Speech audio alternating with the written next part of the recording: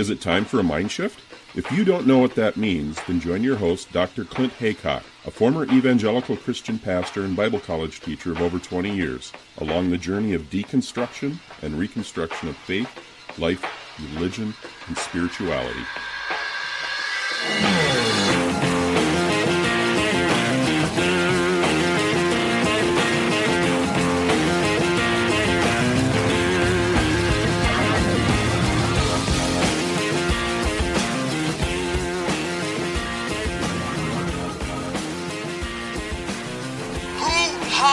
Evidence. Criminals hide evidence, not honest people. So, over the next 10 days, we get to see the machines that are crooked, the ballots that are fraudulent, and if we're wrong, we will be made fools of. But if we're right, a lot of them will go to jail. So, let's have trial by combat. All of us here today do not want to see our election victory stolen by emboldened radical left Democrats, which is what they're doing, and stolen by the fake news media. That's what they've done and what they're doing. We will never give up. We will never concede. It doesn't happen. You don't concede when there's theft involved. Our country has had enough. We will not take it anymore, and that's what this is all about. And to use a favorite term that all of you people really came up with, we will stop the steal. We have come to demand that Congress do the right thing and only count the electors who have been lawfully slated.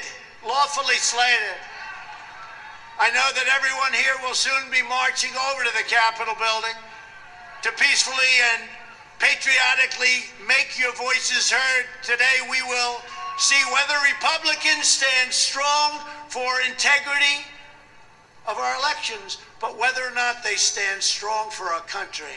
Our country has been under siege for a long time.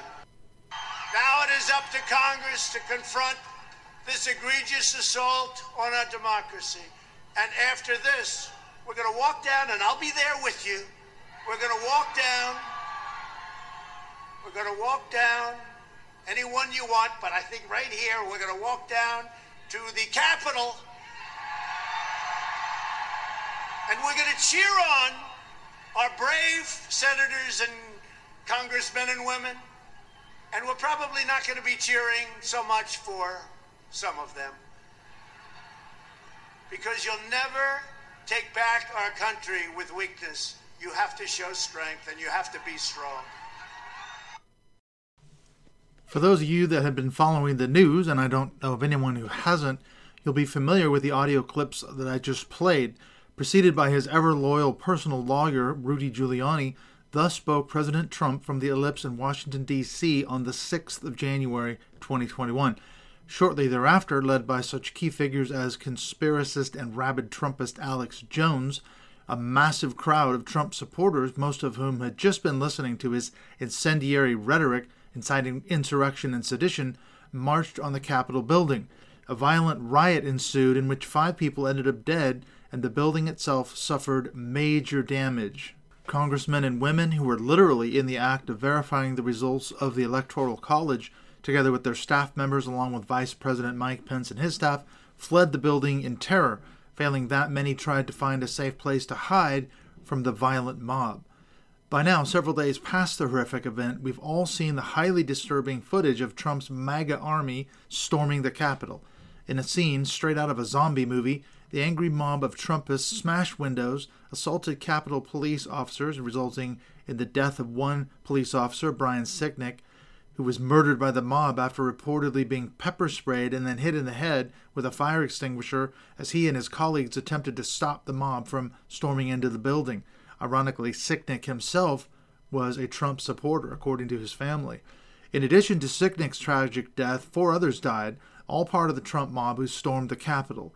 Details are now emerging about the others but we found out early on that a certain Ashley Babbitt, a 14-year U.S. Air Force veteran, was shot and killed in the melee. Authorities are investigating this death to determine whether or not excessive force was used. Next one was a certain Benjamin Phillips from Pennsylvania, who suffered a heart attack during the riot and died. Phillips had apparently organized a caravan, a busload of Trumpists, from Pennsylvania to D.C. specifically for this protest that turned into an insurrection. Also among the dead were 55-year-old Kevin Greasons from Athens, Alabama, who, like Phillips, apparently died from an apparent heart attack during the riots. So who exactly was this Greason? Well, according to Kenya Evelyn in an article in The Guardian, quote, Greason posted racist diatribes online and associated with the Proud Boys, a far-right group known for enacting political violence and racial terror. She goes on, despite the family's insistence that he was not there to participate in violence or rioting and did not condone such actions, Greason had posted to popular conservative social platforms calling for supporters to, in his words, load your guns and take to the streets in the weeks leading up to the events. Let's take this fucking country back, he posted to Parler. Like many of the white nationalists who participated, she says, Greason never specifies from whom the country is being taken, end quote. The fourth and final death from the Capitol riots was a certain Roseanne Boylan, 34, from Kennesaw, Georgia. She also died from medical emergencies during the riot. Those who witnessed it reported that she had been crushed by the mob as it surged forward and suffered life-ending injuries. A passionate Trump supporter, this was ironically the first such Trump-related event that she had ever attended. Sadly, for her family, it would be her last. According to that same Guardian article, her brother-in-law, Justin Cave, told a local station that, quote, tragically, she was there and it cost her life.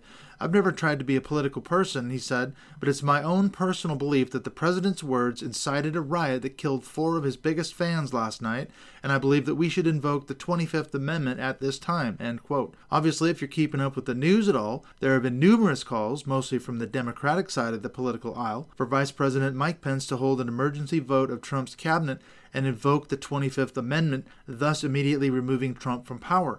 Ironically, although Pence did stand up to Trump recently by refusing to be a party to his attempt to overturn their election results, Pence is apparently not interested in trying to go down that line. Failing the 25th Amendment, then, it appears that the Democrats are working overtime to try and introduce articles of impeachment in an effort to get Trump removed from office prior to the 20th of January, which is, of course, when President-elect Joe Biden will be officially sworn in, inaugurated as the 46th President of the United States. This heresy, on Pence's part, by the way, was part of what fueled the mob's anger and resentment. Now branding Pence a traitor, which is, again, I say highly ironic, given Pence's 4 years of unstinting loyalty and sycophancy to Trump, regardless of whatever he did or said, many within the mob were said to be looking for Pence in the Capitol building. There's a chilling picture, and I'm sure you've seen it, of a man dressed in full riot combat gear, clambering over the handrails inside the Capitol with a handful of zip ties. What were those for, other than to take hostages? We also know that many within the mob were also chanting that in addition to finding and lynching Pence from a nearby Capitol tree, some were reportedly looking for House Speaker Nancy Pelosi and Senate Minority Leader Chuck Schumer as well. What would they have done if they'd found any of those 3 people? In a January 9th article on HuffPost, journalist Mary Pappenfuss pointed out that these scenes were reminiscent of last year's plot by far-right militia groups to kidnap Michigan Governor Gretchen Whitmer. In addition to the alleged kidnapping plot, there were also other explosive incendiary devices found nearby. She states in her article, quote, the Capitol was ransacked after supporters of President Donald Trump stormed the building, leaving 5 people dead, including a police officer. But even larger destruction may have been planned. An Alabama man was arrested after 11 Molotov cocktails were found in his truck, ready to go, investigators announced, and pipe bombs were discovered outside the headquarters of the Democratic National Committee and the Republican National Committee. And she concludes, discussions of future armed protests, including during Inauguration Day, are emerging online, end quote. But as I say, if you've been following the news at all, then most or all of this is by now common knowledge. What I want to focus on in this bonus episode are 2 aspects of the Capitol riots that, as far as I can tell, are not receiving a great deal of attention. First is an exploration of the power of conspiracy theories to attract followers, particularly Trumpists. What we've been seeing with increasing frequency during the Trump era is the rise of conspiratorial thinking. In my first 3 bonus episodes I did on the many failed Trump prophecies, one feature that kept recurring among the charismatic prophets and apostles, in addition to their false prophecies, was how they not only believed in wholeheartedly, but continued to disseminate Trump's increasingly unhinged conspiracy theories around the November 2020 election. And we have seen since then that they, for the most part, have continued to promote them, alongside other Trump loyalists such as unhinged attorney Lynn Wood, as well as another of Trump's favorites, lawyer Sidney Powell, who ironically is now being sued by the Dominion voting machine company to the tune of $1.3 billion for defamation. We've also seen another of Trump's crack legal team, Rudy Giuliani, promoting Trump's fever dream conspiracies, as we heard in the clip, and continuing to file lawsuits in various states, even as they're being dismissed left, right, and center. In addition to this, even though I've covered QAnon a while ago in an episode with Chris Shelton, it's worth mentioning that a great deal of these conspiracy theories are part and parcel of the QAnon cult universe. Many of the rioters at the Capitol displayed Q flags or wore QAnon-branded clothing. In fact, there's one viral clip, you may have seen it, of a single African-American Capitol police officer retreating up the Capitol stairwells, aggressively being pursued and confronted by a man who, of course, had a large mob of people behind him, but this guy is wearing a Q hoodie. Also going viral are the many photos of a certain Jacob Anthony Chansley, who is better known as Jake Angeli, as he wandered the halls of the Capitol wearing Viking horns, red, white, and blue American flag face paint, and a giant bearskin headdress. Carrying a bullhorn and an American flag, Angeli, who is also referred to as the QAnon shaman, has apparently now been arrested for his role in the riots and is awaiting sentencing on charges of unlawful violent entry and disorderly conduct. What we also discussed in that episode with Chris Shelton about QAnon is that this QAnon conspiracy theory that's spreading like wildfire among American evangelicals. This brings up the second point that I'd like to cover in this episode, the extent to which Christian nationalism played a significant role in both the earlier protests as well as the Capitol riots themselves. On prominent display were a great many flags and banners with such statements as Jesus 2020 or Jesus Saves. A large wooden cross was installed across from the Capitol building, and even Jake Angeli, the QAnon shaman, was photographed at one point holding a sign that said, "Hold the line, patriots, God wins." And what did the other side of Angeli's sign say? Q sent me. But there's more. According to Kimberly Wilson in a Religion Unplugged article dated the 6th of January, more specifically, Christian iconography was on full display. She notes that the following were also seen during the Capitol riots. Quote, "The Christian flag, an ecumenical white flag with a blue field and red Latin cross, was carried by one rioter onto the floor of the House of Representatives, even as guns were drawn to keep them out. At least 2 flags featuring the ichthus, the outline of a fish adopted by early Christians, an American flag altered to read, 'Make America Godly Again' on its white stripes, a white flag with a green pine tree and the words, 'An Appeal to Heaven,' and blowing prominently in the foreground as the mob kicked in a Capitol door was a red, white, and blue flag that proclaimed, 'Jesus is my Savior' and 'Trump is my President' on either side of an elongated American flag." And she concludes, in addition to these flags, there was at least also one yellow banner reading "Jesus Saves" seen on the Capitol steps, and multiple articles of clothing touting Christianity, including a Jesus baseball cap and a jacket with sleeves printed with the words "Cry to God," end quote. Beyond these obvious displays of Christian nationalism, many observers of the mob also noted that at many points prior to the entry of the Capitol building itself, a great many groups, including some of the Proud Boys, stopped and took time to pray for God's guidance, invoking a nationalistic prayer as they sought to turn America back to God somehow by their actions. Although there's more that we could talk about, what's important to point out is the clear and obvious connection between the rioters and Christian nationalism, the myth that America was founded expressly to be a Christian nation by the Founding Fathers. Having lost our way and strayed from the path of righteousness and the covenant that the Founders made between God and the United States, we need to get back on track by returning to a Christian nation status once again. Somehow, in their way of thinking, loyal Trumpists saw Donald Trump as the vehicle, anointed and appointed by God, to help return America back to that Christian nation status once again. Now that it appears he's about to be booted out of office, they are predictably outraged and angry about it, particularly since they are believing the lie that the election was stolen from Trump who rightfully won it by a landslide. When we come back from the break, let's get into this issue of what is the draw of conspiracy theories.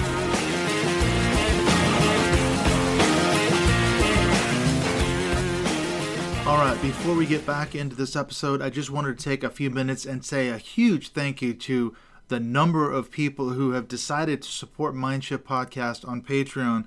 I've got a long list here, so let's get through this. Thank you to Dr. Terry Daniel and Emily Dene.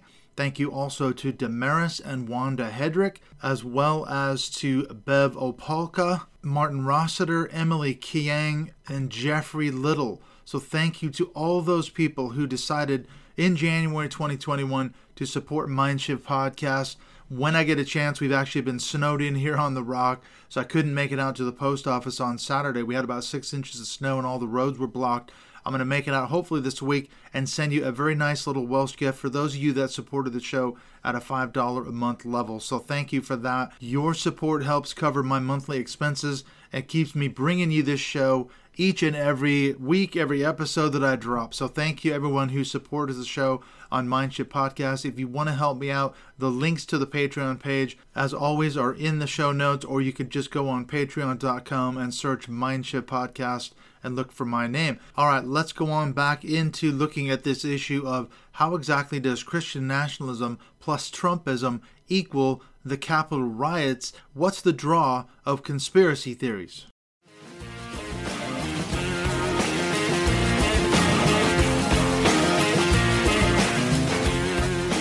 Generally speaking, what exactly is the draw of conspiracy theories?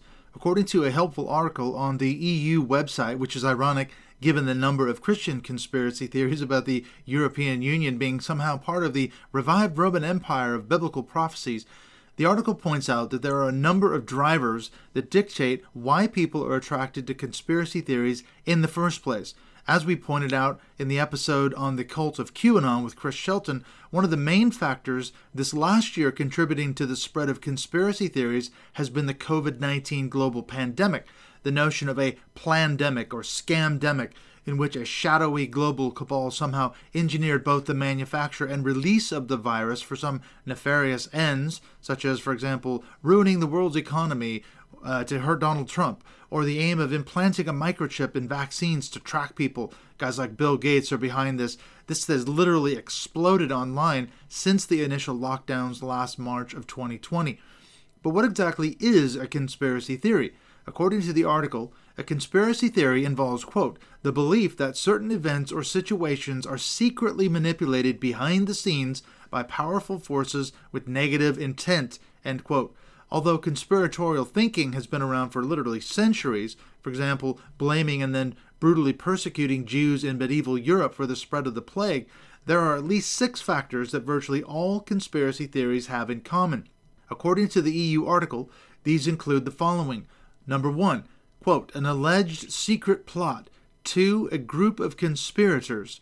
3, evidence that seems to support the conspiracy theory. 4, they falsely suggest that nothing happens by accident and that there are no coincidences.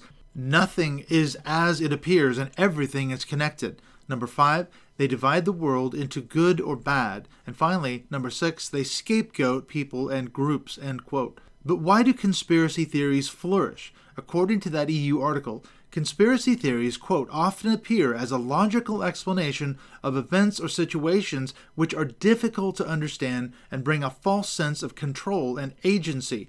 This need for clarity is heightened in times of uncertainty like the COVID-19 pandemic, end quote. Often starting as a mere suspicion, conspiracy theories are given life when people start to wonder who exactly is benefiting from a certain situation or development. The conspirators, allegedly behind the event or circumstance, shadowy figures who are secretly pulling the strings, are then identified, with supporting evidence forced to fit the theory.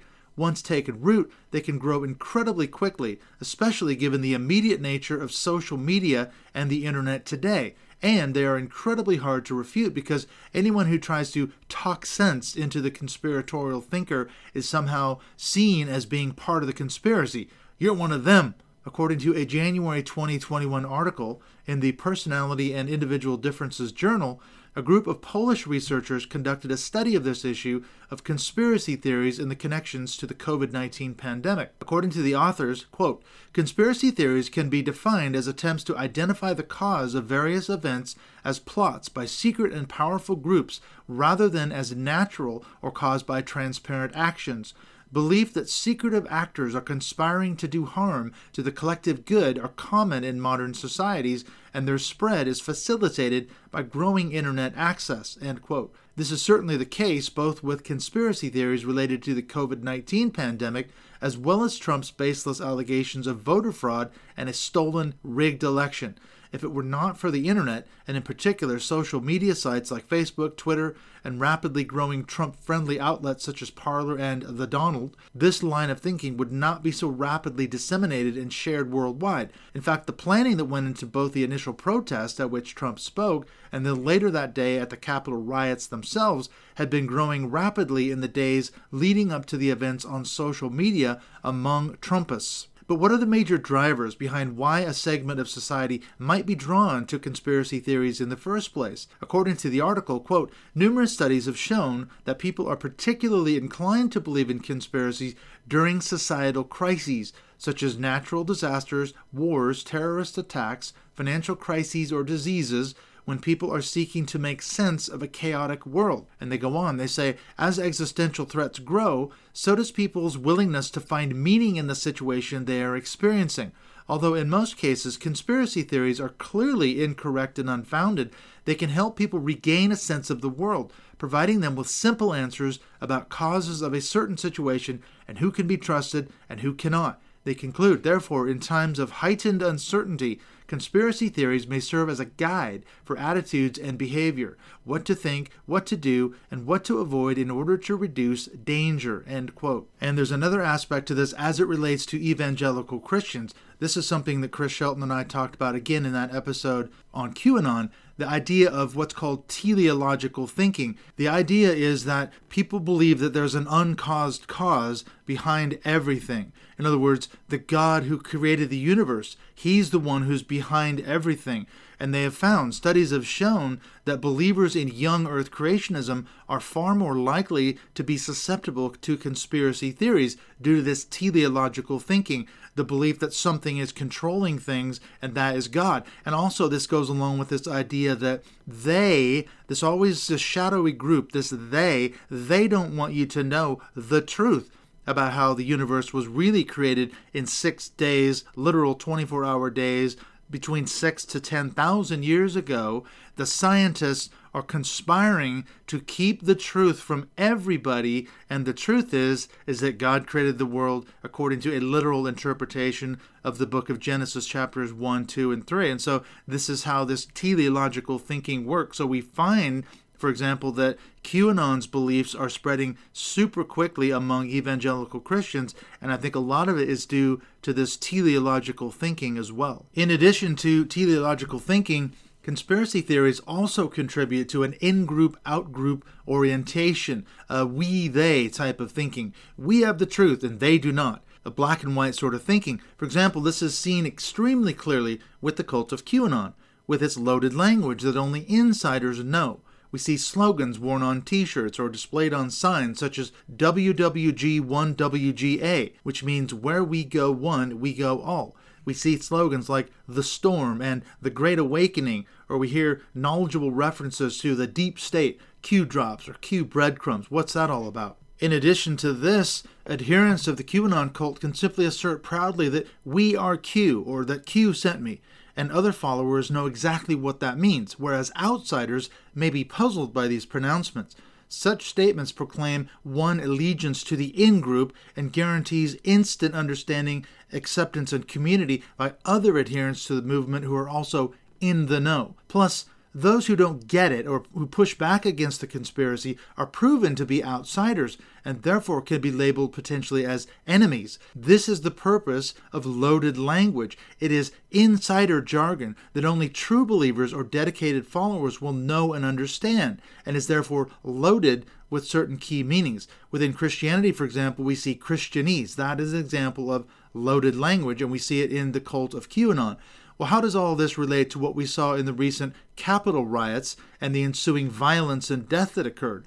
Well, numerous studies have demonstrated that conspiracy theories contribute to intergroup hostility. In other words, conspiratorial thinking begins to serve as a core mindset or an entrenched mentality that identifies and then defines potential enemies. In this case, the enemies are people like Vice President Mike Pence, who is now apparently a traitor for committing the heresy of abandoning Trump in his hour of need. We also see people labeled enemies like Nancy Pelosi, Chuck Schumer, Michigan Governor Gretchen Whitmer, New York Governor Andrew Cuomo, or any other leading figure who dares to speak out or oppose Trump's agenda. In addition to this in-group, out-group orientation, conspiracy theories have also been shown to contribute to anger-related feelings. That's important because, according to that Personality and Individual Differences article, those feelings of anger, quote, can motivate people to act to confront the anger-evoking target, end quote. Obviously, this was what we saw during the Capitol riots. An angry mob of Trumpists who smashed their way into the Capitol building, intent on assisting Trump with his coup attempt, with a view to stopping the democratic process of confirming Joe Biden as 46th president, and possibly lynching a few enemies along the way, too. There's also an element of xenophobia involved here, too. Once that outgroup has been identified as the enemy, they are now fair game for projecting violence upon. This is related to the cult-like aspect of what Dr. Robert J. Lifton calls the dispensing of existence, which is a hallmark of cults. In his 1964 book, Thought Reform and the Psychology of Totalism, Lifton states, quote, "The totalist environment, in other words, the cult environment, draws a sharp line between those whose right to existence can be recognized and those who possess no such right," end quote. Thus, the totalist world is divided into two classes, those inside and those outside, those classified as people and non-people, which of course arises from the cult-like totalist us versus them in-group, out-group orientation. Those outsiders are in effect non-people, and in extreme cases, such as in Nazi Germany or Communist Russia, they've literally been put to death for their crimes against the state or questioning or taking a stand against the status quo. The authors of that Personality and Individual Differences article go on to state that the in-group, out-group orientation can lead to violence, anti-democratic actions, and xenophobia. They state that, quote, "In addition, as conspiratorial thinking is linked to a greater acceptance of the use of violence and less support for democratic actions, it is likely to be related to the acceptance of xenophobic policies against potentially dangerous outgroups," end quote. Although we have certainly seen xenophobia in terms of disparaging other nationalities, for example, as it relates to Trump's vilification of the China virus or the Kung flu, the word can also mean hatred of other cultures too, or other groups. Other associated synonyms that go along with xenophobia are words like intolerance, racism, nationalism, jingoism, bigotry, bias, prejudice, ethnocentricity, and isolationism. In other words, Trump's platform of America First is an isolationist, nationalistic, ethnocentric platform that seeks to privilege white Americans above people of color, folks from the LGBTQ community, or any other religion that is not exclusively Christian. When we come back from the break, we're going to get into this issue of the element of Christian nationalism and how that's related to all this cult-like conspiratorial thinking.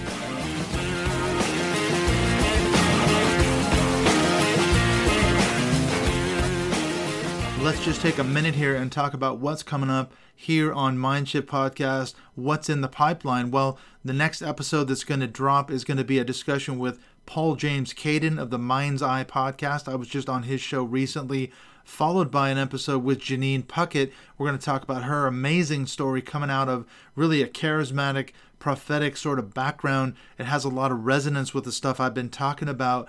That's an unbelievable story. So we've got those episodes lined up. I've also got a bunch of people that are queued up this week and next week to interview. I'm going to be talking with Peter Montgomery on Tuesday. That's going to go straight to YouTube. We're going to be doing this, trying to do this once a month anyway, talking about movements within the Christian right. And a lot of the stuff that we're going to be talking about is related to the Jericho March, some of the things I'm just covering in this episode. But I want to hear what Peter has to say about this, looking at developments on the Christian right. I've also been talking to Catherine Stewart as well. We're going to be doing an episode coming up as part of my series on profiles of the Christian right. So we've been in talks about what we want to cover on that. I've also talked to Mark Potok. That episode is going to be coming out as well on Doug Wilson. That's really the first episode that we're going to be doing here on this issue of profiling the Christian right. And I've got some other people in the pipeline. I've also been talking to Dr. Yanya Lalich, who was on the show a couple years ago. We talked about cult psychology. She's an absolute fascinating person to talk to. She's a sociologist, and I hope to talk to her about a lot of the stuff that's been going down with the NXIVM cult, as well as this issue of what I've been researching, the topic of religion and mental health. So some absolutely fantastic stuff. I'm also going to be talking to Josiah and Ann Jiska Meyer. They do a podcast called the Seeking Health Podcast. I was just on it a few weeks ago, so I'm going to turn around and do a favor for them as well and have them on my show. So that's going to be coming up. So I've got some absolutely fantastic interviews lined up this week. I'm also going to be talking to Mark Potok again, and I think that will go straight onto YouTube as well. So really cool stuff coming down the pipeline. Also, one last thing before we get back into this episode, there's some really amazing Mindshift Podcast Zoom calls, the group calls that we do every month. This is part of our closed Mindshift Podcast Facebook group for Patreon supporters of the show. We've got Jared Yates Sexton of the Muckrake Podcast coming in on the 16th of January, followed by later on in the month, we're going to be talking to Rebecca Drumsta, who was just on the show a few weeks back.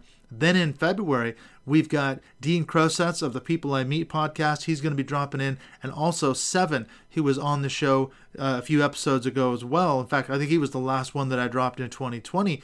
So Seven's going to come back. We're going to talk to him. So we've got actually 2 Zoom calls in January, 2 coming up in February. I just want to keep having more Zoom calls. I want to have more people on. I don't want to schedule it out too far. So some fantastic stuff coming down the line. I'm really excited. All right, let's get back into this episode. Let's finish it up looking at this issue of Christian nationalism and how that played a part in the Capitol riots.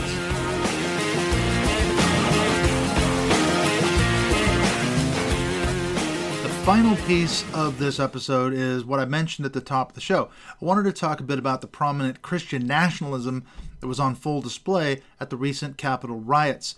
According to Molly Olmstead in a January 7th article on the Slate website, she says, quote, "In the crowd of insurrectionists who seized the U.S. Capitol on Wednesday, Christian imagery was rife. Alongside Confederate flags and white supremacist symbols, protesters shouldered crosses, waved Jesus Saves signs, and hung oversized Jesus 2020 banners. One rioter who made it inside the building carried a Christian flag.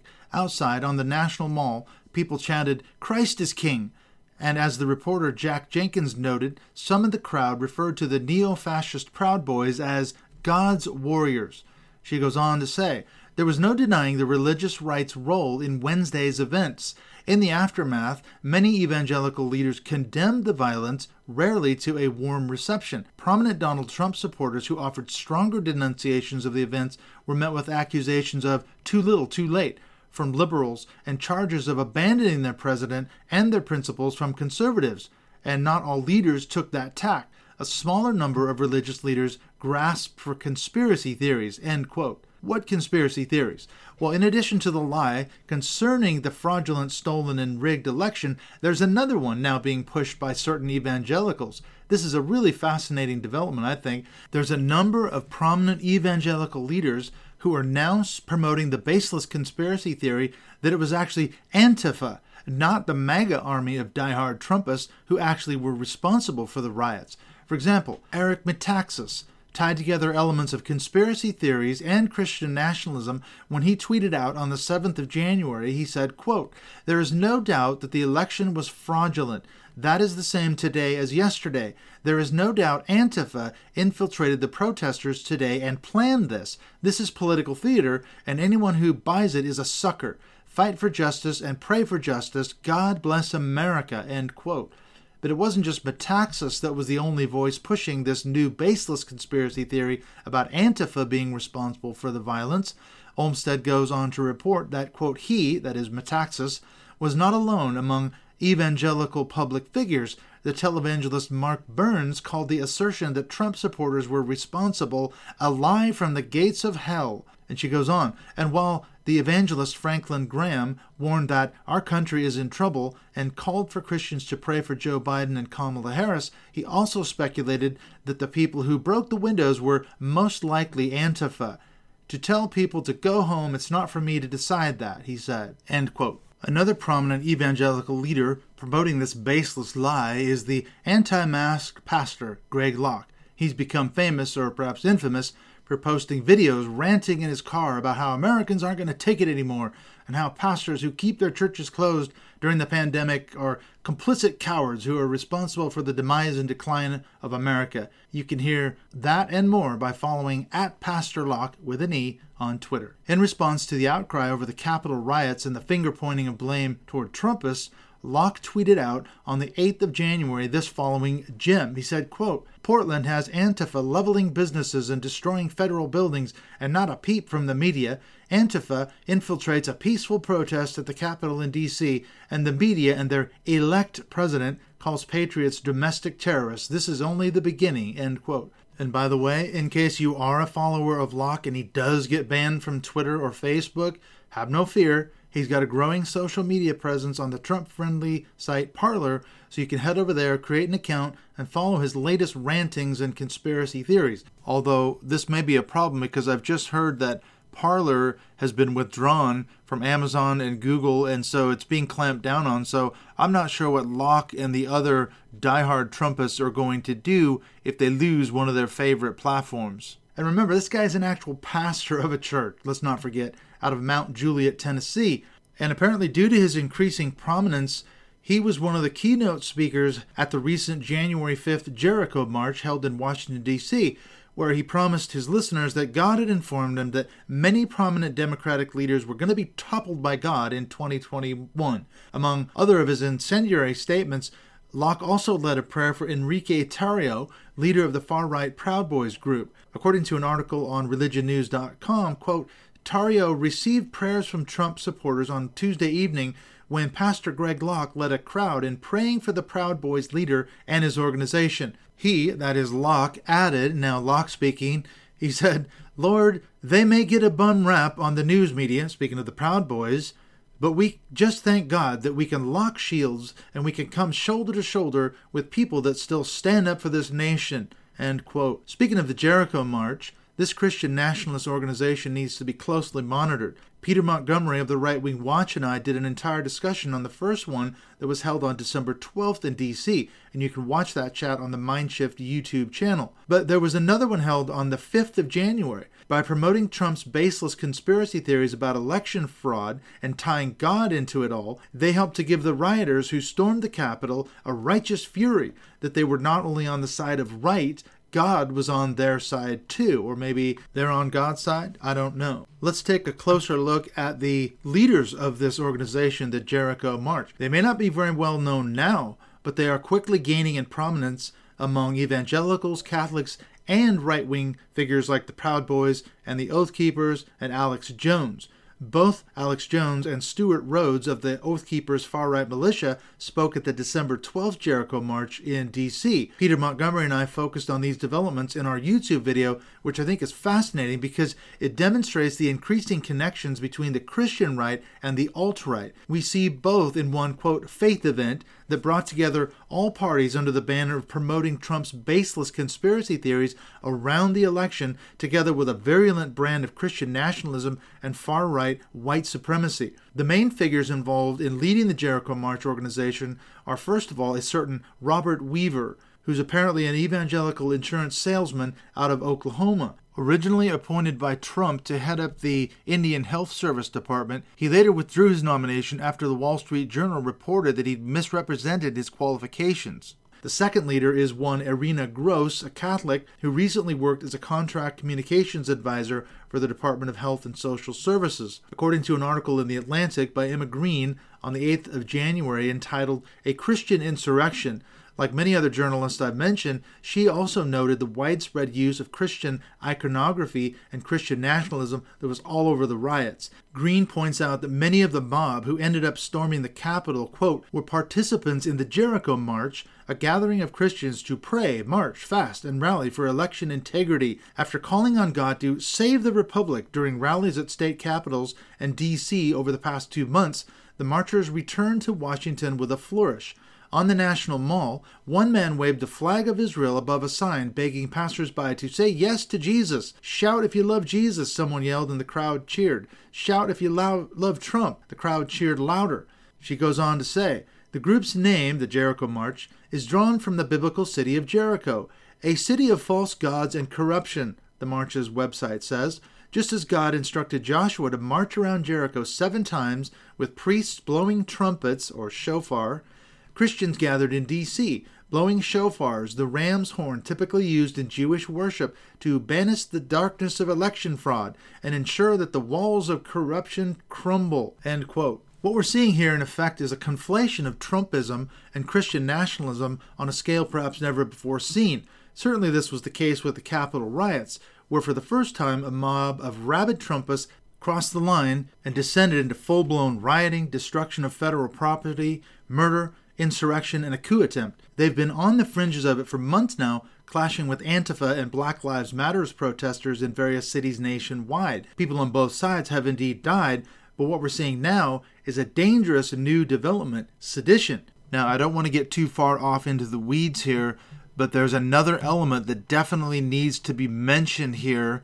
In addition to the Christian nationalist piece, one other item is worth talking about, the aspect of dominion theology. I've talked about this a lot last year with various experts on the subject, such as Dr. Andre Gagne, Julie Ingersoll, and Michael McVicker, just to name a few. You can go back through the archives of my older episodes on topics like Christian Reconstructionism and dominion theology, either on my website, mindshiftpodcast.co.uk. You can access the Mindshift podcast on the Podbean app, or just look up the playlist I've created on my YouTube channel. As I say, I don't want to get too much into this because I've already covered this in a lot of other episodes, but basically dominion theology is the teaching that Christians have been mandated by God to take dominion over the earth. For this teaching, they take their cue from the Old Testament book of Genesis, chapter 1, verses 26 through 28. In that text, which is of course the story of how God created the heavens and the earth, according to the biblical record anyway, after creating humanity, God speaks to Adam and Eve in the Garden of Eden. As part of their duties to oversee this brand new creation, among other things, God tells them to take dominion over the earth, which most dominion theologians take to mean political dominion. That's how they interpret it. In other words, the dominion mandate is all about establishing a theocracy in which Christians are running the show, making and enforcing the laws of the land. And that is the theocracy, the vision that many of them have. Now, as I said, I won't get into too much detail here, but I'll just say that this teaching has been a major driving force behind the Christian right's involvement in politics for decades now. It's also closely tied to the beliefs in the myth of Christian nationalism that I've been talking about, since the belief that America has a special covenant relationship with God is one of the major drivers behind why a great number of American evangelicals supported Donald Trump, and they also think it's their mission to take over the world. As I mentioned earlier, a huge number of evangelicals viewed Trump as the specially designated vehicle, anointed and appointed by God, and confirmed through multiple prophecies. Now, if you really want to go find out more on this, go watch the 2018 movie, The Trump Prophecy. Jerry Falwell Jr.'s Liberty University helped to produce the film, which purports to tell the story of a certain Mark Taylor, a retired Orlando firefighter, with PTSD, who allegedly had a prophetic dream way back in 2011, several years, of course, before the 2016 election. In this dream, God apparently told Taylor that Trump would be president one day. So this is the kind of stuff that's been circulating around for years now in the charismatic and prophetic wing of evangelicalism. According to this view, Trump was going to be the specially ordained vehicle through which God was going to help them take dominion.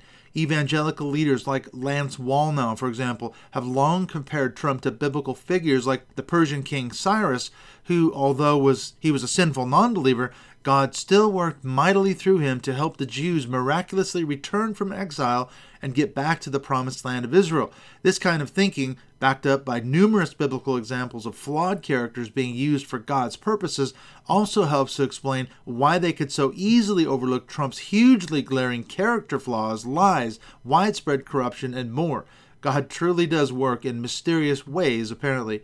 It also helps explain why they're so incredibly angry that the election was apparently stolen by the Democrats.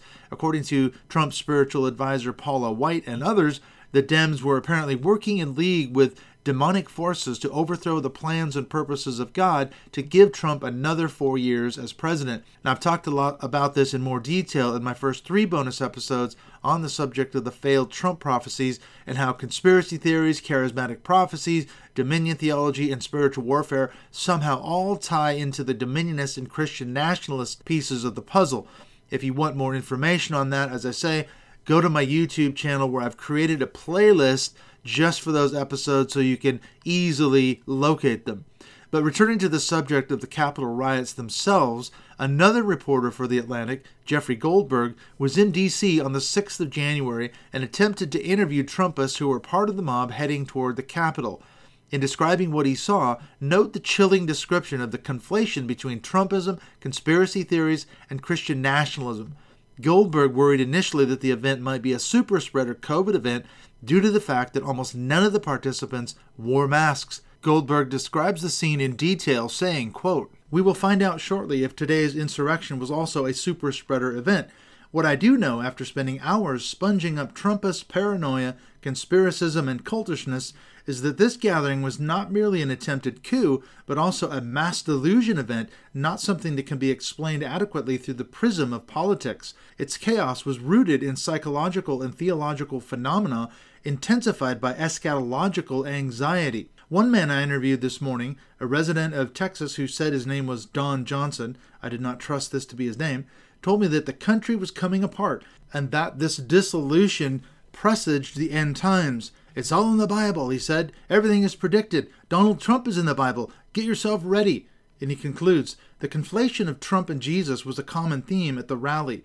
Give it up if you believe in Jesus, a man yelled near me. People cheered. Give it up if you believe in Donald Trump. Louder cheers, end quote. But even though a few prominent evangelicals, like Pastor Rick Warren of Saddleback Church, condemned the violence, a great many have said, as we pointed out, it's too little, too late, given the widespread evangelical support for Trump over the last 4 years. Returning to Emma Green's article in The Atlantic about how the riots were really a Christian insurrection, we'll let her have the last word when it comes to the very few evangelicals who did speak out. She said, quote, "But it was too late. Somebody else had already grabbed the microphone. This is bigger than one election," Grossu says on the Jericho March website. "This is about protecting free and fair elections for the future and saving America from tyranny." Paranoid thinking, she says, abounded among the protesters in D.C. The QAnon conspiracy has circulated within some evangelical circles.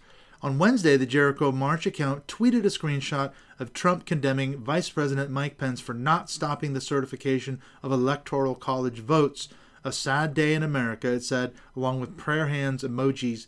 She concludes by saying, the march organizers were not mourning the attack on the Capitol. They were mourning the vice president's refusal to help the president overturn the election, end quote. All right, we're going to leave it there for now. There's a lot more that could be said. In fact, as I said before, this is something that Peter Montgomery and I are going to be talking about this week in our chat. We're going to be covering the Jericho March as well as some of the other developments on the Christian right. So if you haven't already, please subscribe to my YouTube channel, and that way you will not miss any new content that's coming out. Thanks for joining me on this episode, this bonus episode, I should say, looking at how Trumpism plus Christian nationalism equals the Capitol riots. I will see you for the next episode with Paul James Caden of the Mind's Eye Podcast, which is coming out this week. Thanks for joining me. I am your host, Dr. Clint Haycock.